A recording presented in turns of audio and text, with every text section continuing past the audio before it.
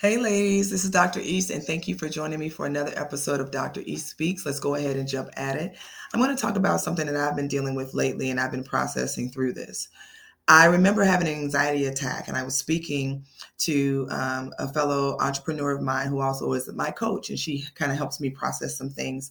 And I was talking to her about the fact that I am stressed out and I'm having anxiety because I'm not able to meet this deadline, that I had put into play.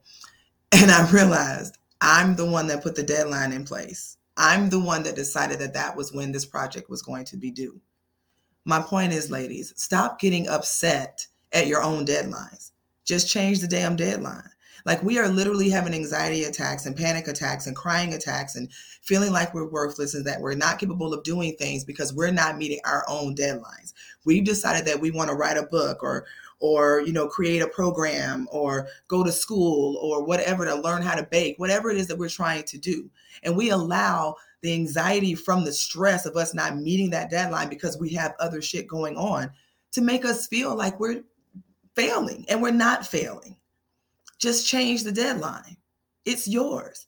As soon as I shifted things back a week or two or three, I felt confident in my ability to make it not only through the process, but enjoy it while I'm going through the process, right? If this is supposed to be a journey for all of us and we're all growing, as I've stated, I have a coach.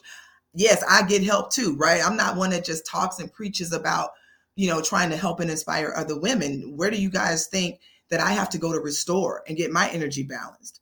And so I had to recognize that I am in control of my own schedule, and I can decide whether I allow that schedule to control me and to spill over into other parts of my life.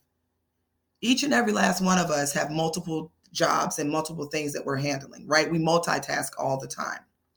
So we understand that there are going to be priorities, things that must get done, but there's also those additional things that we do for growth and for purpose and for value. And those items, we are allowed to enjoy the process of growing and knowing and understanding our purpose instead of being anxious about that journey. We have enough things that are onto the, that are to the side of us that are causing us anxiety. The things that we want to do, the things that we're passionate about shouldn't be one of those items.